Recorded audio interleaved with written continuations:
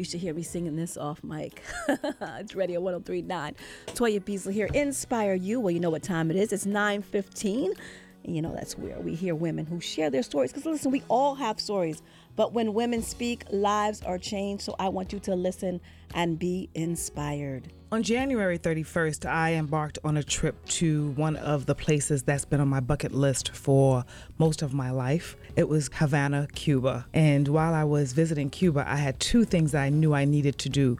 One was visit every museum that spoke about the history and the cultural effects of Cuba, because I am an ethnographic snob and brat, but more importantly was to go to the beach and leave some of my issues behind.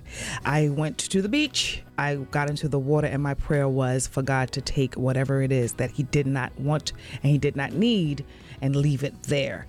He can disperse it whichever way he wanted to do, but when I left the beach, I would leave with what he wanted me to do.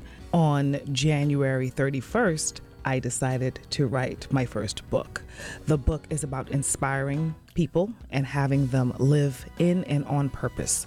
I realized when I left Cuba that I was on purpose and that was the work that he needed me to do, and I needed to be obedient. My inspirational circle, my accountability team worked in obedience. They taught me, reminded me, pushed me with obedience. And therefore, I can sit here and say that The Divine Butterfly is a work of obedience and purpose, and it can be used by each and every individual who is working in and on purpose and feeling as though they are broken, they are unsatisfied, they are unappreciated, and that they have nothing left to give.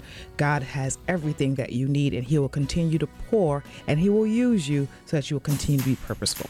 I am Karen St. Hilaire, and this is my story. Come on, y'all.